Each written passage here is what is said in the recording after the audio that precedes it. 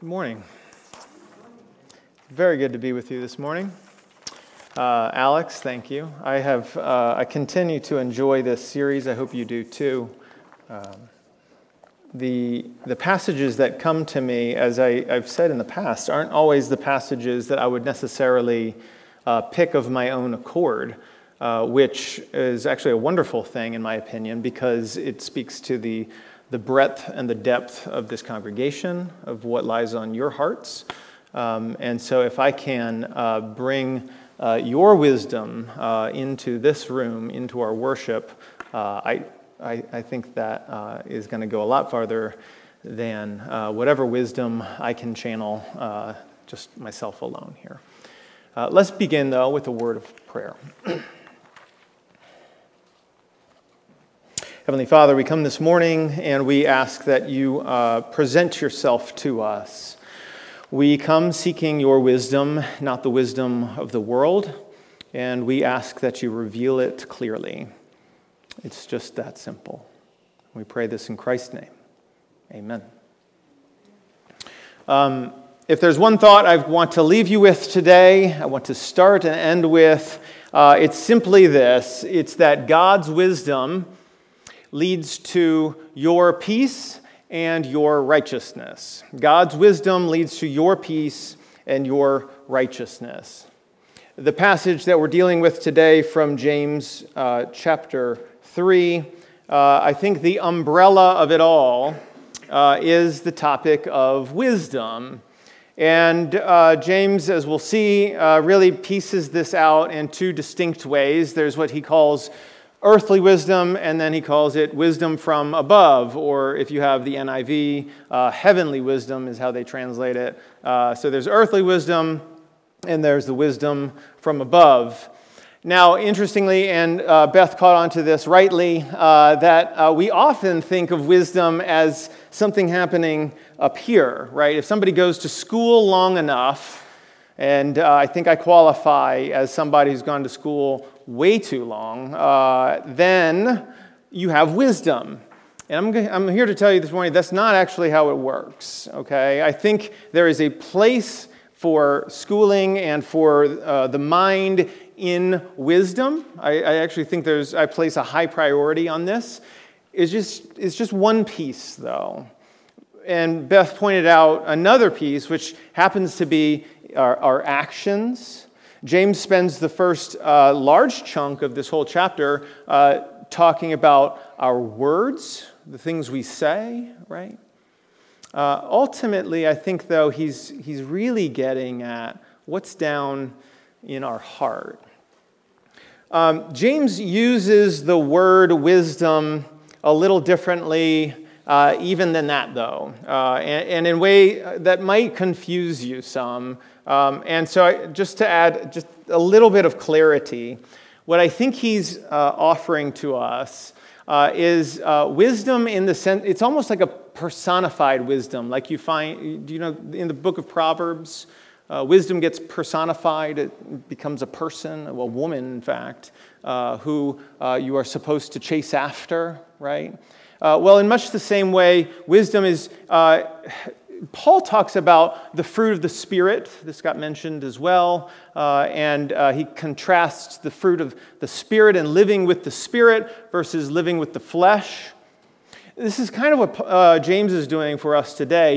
He's talking about wisdom that is from above. It's almost like this wisdom that God grants to us, almost like a personified spirit that is given to us, versus an earthly wisdom, living, as Paul would say, in the flesh, living according to earthly standards, pursuing earthly ends.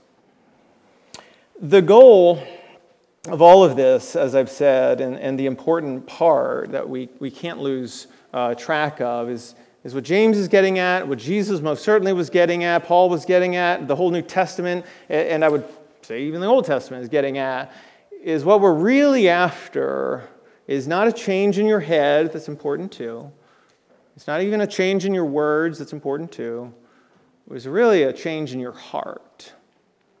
And the things that we do in this life, James will say, and the things that we say, they become a window into what's really happening down inside of you. And so while you can't see your heart, your words give you a window into it, your actions give you a window into it. Jesus said as much in Matthew 12:34, famous passage, you might know it, out of the overflow of the heart, right, the mouth speaks. This is what Jesus says. James, his brother, took note, and he too is saying much the same thing. He's saying if we take a look at our words, and I'm not talking the scripted words that I'm even speaking to you right now. I've scripted this, right? I try to be precise with the words that I'm talking about, the words you speak in an offhanded moment. Who you are kind of in general, in public, or maybe in private, actually. What's coming out of your mouth in those moments. That becomes a window into your heart. Out of the overflow of the heart, the mouth speaks. And so in James chapter 3, our chapter for today, he begins by talking about, at length, the tongue and the taming of the tongue, right? He even says every preacher's least favorite verse right up front, which is, not many of you should become teachers, which is, not many of you should become people who use your mouth, for you know that we who teach will be judged with greater strictness. Before I was ever a preacher, I said this to my uncle, who was a preacher, once, and he did not appreciate my pointing this out to him. It was actually a very funny encounter. And I understand why. The idea of being judged with greater strictness, well, that's not fun, but it is right. And I think what James will then later get at is that your words aren't enough. He's going to say, and the part that we're going to read for today, is that your actions, really, that's the true window into your soul and into your heart. And so in these opening passages, though, or in these opening verses, rather, he talks about the tongue and the importance of your words, and he talks about the need to bridle your tongue, right, to have a hold on it. And if you can get a hold on the sort of things you say, well, then you might be able to get control of the rest of your body and soul. And he says things like, probably my favorite verse from this whole opening bit here is in verse 9, and he says, with it, that is with our tongues and our mouths, we bless our Lord and Father, and with it we curse people who are made in the likeness of God. With our tongues, we bless God on the one hand, and we curse people who are made in God's image with the same tongue. And then he says, in case you're confused, from the same mouth come blessing and cursing. My brothers, these things ought not to be, right? These things aren't to be. This is not how you're supposed to speak. This is not what's supposed to be coming out of your mouth on a routine sort of basis. And when it does, James would say it's a window into what's really happening inside here. Do you know what soap tastes like? Some kids in here do. That's interesting. See, I thought the practice was, I tasted soap once in my life when I was a kid. My dad always threatened to wash my mouth out with soap, right? If I said X, Y, or Z. And one time, he made good on that promise, and that was kind of all I needed. Like, that one time was it, and I learned my lesson. But you never forget the taste of the soap, right? And why would my dad do that? Why is this important? Well, for all the reasons we've been saying. Learning to tame your tongue tells you a lot about whether or not your heart has been tamed. And so my dad was encouraging me in this moment to actually tame not just the things I say, but the things that are going on within me. But James, let's get to the passage for today. James 3:13 goes on. It's not just your words that get you to what your heart is doing. He wants to say it's your actions as well. And so if you'll turn with me to James chapter 3, and we'll start in verse 13. It goes like this. He says, "Who is wise and understanding among you?" And I think it's a real question. He's asking, who is wise? Like, what does that look like? And he says, by his good conduct. And there it is, right?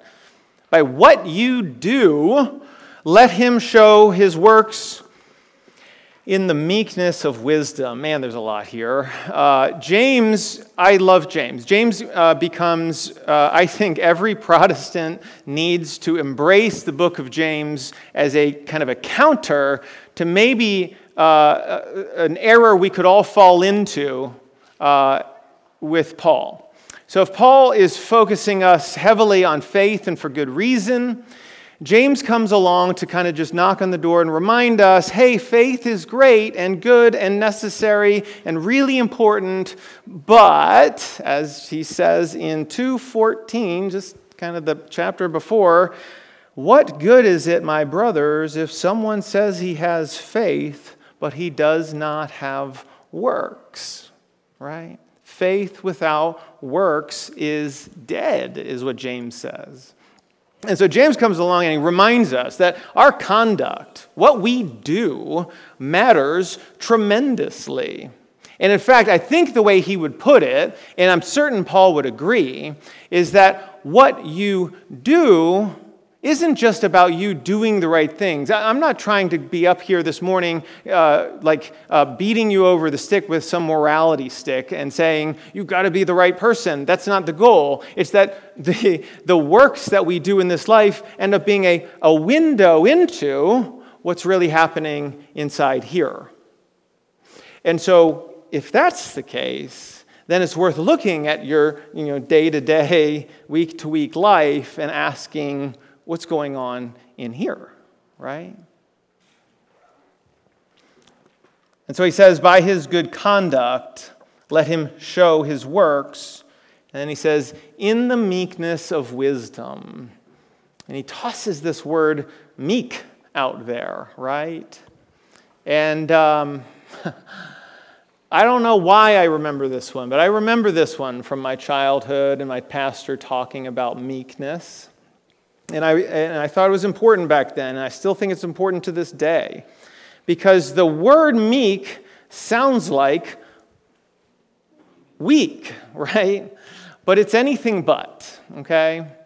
Meekness is not weakness. In fact, my pastor, the way he told it, and I think he's right, is that meekness is like that big, strong horse, right, who's capable of doing really big, strong things, who happens to be tamed and is wearing that bridle in the mouth and has an owner that knows how to use that strength well.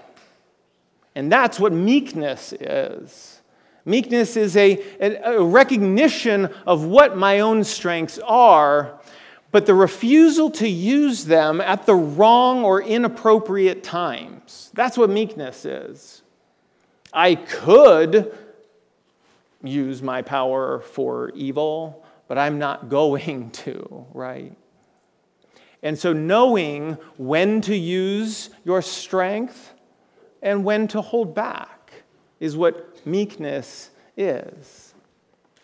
And oftentimes, especially in the world we live in, and as we're going to talk about when it regards peace, we live in this war-crazed world where everybody's yelling at each other, and meekness in this moment isn't to rise to the occasion and start shouting at everybody else just like everybody.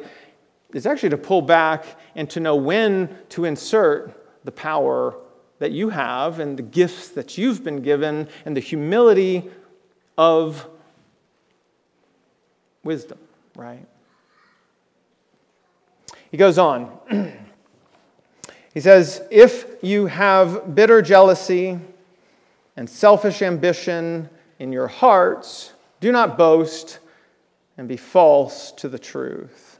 This is not the wisdom that comes down from above, but is earthly, unspiritual, even demonic, he says. For where jealousy and selfish ambition exist, there will be disorder and every vile practice. So here he's jumped into the one side of the ledger, and that is, there is an earthly wisdom out there that you can pursue, and it leads to certain ends. And he names some of the earthly wisdom. He says, if it looks like any of the following, then you can spot it as earthly wisdom. And he says things like jealousy or selfish ambition. If those are sitting in your heart, well, then you know what? Well, this is an earthly wisdom. He says, do not boast if that's happening, and don't be false with the truth if you're lying. Well, then we know that this is an earthly wisdom. If I could pause for a second, the earthly wisdom sometimes actually works in the world. I don't want to, tell you otherwise. It works in a certain way, anyway. It gets you to certain ends. And if you want to work the systems of the world and find a certain kind of success in life, the earthly wisdom's probably going to get you there. If your goal in life is things like money and power and fame, right? If your goals in life are one aim, earthly wisdom is designed to get you to those things. If we've learned anything over the last number of years here, it's that lying sometimes works. Now, in the end, it doesn't work. Let me just be very clear about that too, right? Truth always finds a way. But in the short term, lying can work toward earthly ends. And you have to ask yourself, what are your ends? What are you aiming at? What is your version of success? Because I assure you, if you're aiming at the wrong version of success, you're going to get the wrong version of success as your result, right? And so James is saying, this all is earthly wisdom. He says jealousy, selfish ambition. I mean, just stop and think about those two right there. Jealousy, right? Jealousy. Why jealousy? Because it's aimed at what? It's when somebody does something that is good, and rather than you rejoicing in the goodness of that thing, you somehow turn it back to yourself, right? And you say, man, I wish I had that. Or I wish I could do that thing. Oh, that person's really good at the guitar. Dave is great at the guitar. I wish I could play the guitar like Dave does. Man. And I turn it on myself, right? But that's called jealousy. Rather than simply saying, I praise God for the great guitar playing that I see Dave do up here. And I think it's wonderful that he has practiced as much as he has and is capable of doing that thing. Praise God, right? Or selfish ambition. Selfish ambition, by the way, will go a long way in getting you earthly success. Selfish ambition, this is how you get there, okay? You keep pointing to self, and over time, it works, and you get to the place you want to get to. This is not the place you should get to, but it's the place you're trying to get to, right? It's that earthly success. And so selfish ambition, once again, is taking everything and it's turning it back to self. The Bible teaches us otherwise. We all know this, right? We know that we're supposed to not point us back to ourselves. We're supposed to what? We're supposed to pick up our crosses. We're supposed to lay down our lives for the other. We're supposed to turn ourselves outward and see the ways in which we can love God and love our neighbor, right? We know that this is what we're supposed to do. Selfish ambition teaches us otherwise. And then he says this in verse 16, where there is jealousy and where selfish ambition exists, he says there will be disorder and there will be every vile practice. I'll come back to these two things when we flip the script and we turn about this godly wisdom, but know this much, disorder, that is where all of this leads, right? And disorder in a kind of specific sort of way. Disorder is the opposite of peace, by the way. If peace is unity and wholeness, which it is, then disorder is pulling things apart. It's the chaos that God is trying to restore us from. And every vile practice is the opposite of the other peace. It's the righteousness peace. So we're going for peace, God is anyway, going for peace and righteousness. And the earthly wisdom gets us to disorder and vile practices. Right? Gets us to the flip side of all that. Verse 17. So we've talked at length about what the wisdom from the earth teaches us, what it looks like. The result of it all is disorder and every vile practice. But now we need to get to that other side, because what we really want, remember, is God's wisdom coming through us, leading us to a place of peace and righteousness. This is what we want in life. I assure you it's what you want. But you have to want it. You have to want it. And so here's what he says in verse. But the wisdom from above is first pure, and then peaceable, and gentle, and open to reason, full of mercy and good fruits, impartial and sincere. We'll take each of these just bit by bit here for a second. Not too long, but over the course of this last week, I quite enjoyed this list, and I'm grateful to Alex for kind of putting this on my doorstep and forcing me to go through this. I'm grateful for it because I rely really heavily, if you haven't noticed, on the fruit of the Spirit as a guiding principle for, I think, how we should all live life, right? Paul tells us very clearly, here's what the flesh looks like, and here's what the fruit of the Spirit look like. And live that way. And I will still do that. In a way, this list right here is kind of Fruit of the Spirit 2.0. It's another list for you to ask yourself, is this who I am? Does this reflect me, Eric Gilchrist? Does it reflect you? And so just put your name in here a second, whatever that is, and ask yourself, the wisdom from above is first, is Eric or you, don't do this for me. You do this for you. Pure, because right there I lost it. Pure. Peaceable. You're a peaceable person. Gentle. Gentle. Are you open to reason? One translation is willing to be persuaded. I like that. Are you willing to be persuaded? If you're wrong, are you open to the possibility that you're wrong and willing to be persuaded? Full of mercy. That one's coming next. Yeah. Oh, submissive. Yeah, don't go that one. That's actually, no, in all seriousness, that is a strange translation of this word. And it kind of gets you in this weird direction. I think it's more about our openness to being persuaded by somebody else who is right. Submission gets you into this other category of, well, we'll say that. Full of mercy. Are you full of mercy? And good fruit.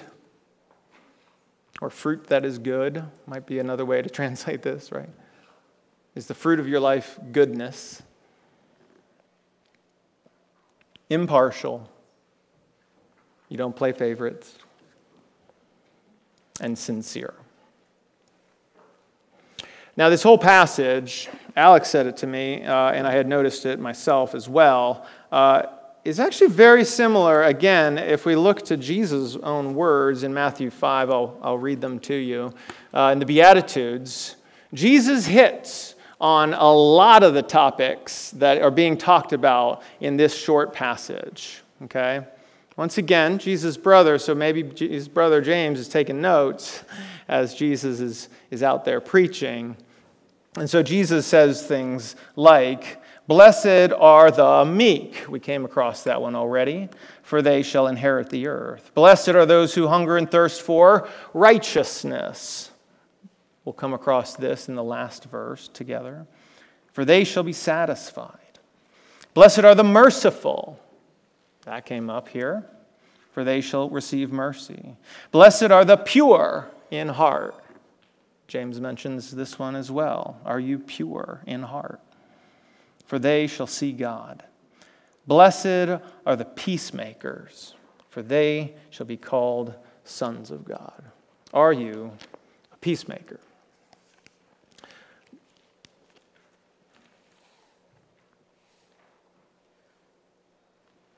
When I think about this list, I cannot help but contrast it with what is happening in the world today, right? When we read that this is wisdom from above and not earthly wisdom, that rings true for me, because this list sounds very countercultural to what I'm seeing in the world at large. I don't see a lot of purity. I don't see a lot of peaceableness, gentleness. I don't see many people who are open to reason, who are full of mercy. I think that one's been lost almost entirely. People with good fruit, impartial, and sincere. Like, the whole list sounds like it's from a different day and age, maybe because it was, but it also sounds incredibly countercultural. And if we were to live this list out, what would that look like to other people? And we, when I say we, I mean you, the individual, we, the church, South Run Baptist Church, and we, the church worldwide. Could we reclaim some of the ground we've lost? He goes on to say that this is what the wisdom from above looks like, this list here. And he says, essentially, and if your life is lived according to this list, then the following will take place. "And a harvest of righteousness is sown in peace by those who make peace." Right? A harvest of righteousness is sown in peace by those who make peace. There's actually a few ways this can be translated and understood, but the two key words here are peace and righteousness, with a double helping of peace, right? The word shows up twice, literally. Peace and righteousness. And so peace in this way, where it hinted at, is not just like everything's okay sort of peace. It's peace as a wholeness of living. And on an individual level, what this means is integrity. It means who you are in this place is who you are at school, and who you are in the workplace, and who you are with your neighbors, and who you are anywhere and everywhere. It's the same person. It's wholly integral. It's one. The opposite of this, of course, is not living with integrity, but instead living with duplicity, with multiple parts, and being different people in different places. And then the other half of this is the righteousness, right? And so the opposite of righteousness is, of course, unrighteousness. And living with, as he says earlier, every vile practice, right? And it's worth asking, it's such harsh words, we're not used to them, but what vile practices have entered into your life, right? That need to be pulled out. What righteousness needs to be reclaimed. But that's on the individual level, and that's where we usually stop, as our Western individualistic culture likes to stop us. But I think he's also talking at the corporate level, okay, the collective level. What would it mean for us to live at peace? Well, as a church or as a community, as a church worldwide, peace looks like, it still looks like wholeness. It looks like us working together. It sounds like shalom, right? It's everybody working hand in hand for the betterment of the other. And as we look out for one another, well, everyone ends up getting looked out for. This is what peace looks like. And righteousness, well, what does that look like? Yes, it's part of the evil practices stuff, but this word righteousness is directly connected to another buzzword today, justice. And it means we create a culture that is just, where the right things are happening and the wrong things are not happening. And we're able to encourage one another to be doing the right things in life. And so peace is what all of this is aimed at. A wisdom that comes from above creates in us a certain kind of people. It transforms our hearts, and it turns us into people who are capable of peace and righteousness. In my conclusion here, I do want to again make clear one thing. Some preaching can be, maybe it can be effective in a scolding sort of way, like, don't do this, right? We certainly find this in Scripture sometimes. But what I actually want to leave you with is not the don't do's, but the when we live a life that reflects the wisdom from above, what does that kind of life produce? What does that kind of life look like? And the one word that comes to mind, and it just kept coming back, is the ability to rest. Instead of a restlessness, right, which is the nature of our world, there's a certain restlessness about it all, and the inability to find this place where I can just be myself fully at peace with who I am in God. Most of the world spends their time restless, trying to find their rest in anything and everything that will produce that. And as Augustine famously begins his Confessions, we cannot rest until we rest in God. And that wisdom that comes from above, that is offered to us through the death and resurrection of Jesus Christ, this is what we live into. And in it, in this kind of living, we find rest. We find our shalom, our peace. And part and parcel with that is righteousness. We are going to sing the song, Turn Your Eyes Upon Jesus, in a moment.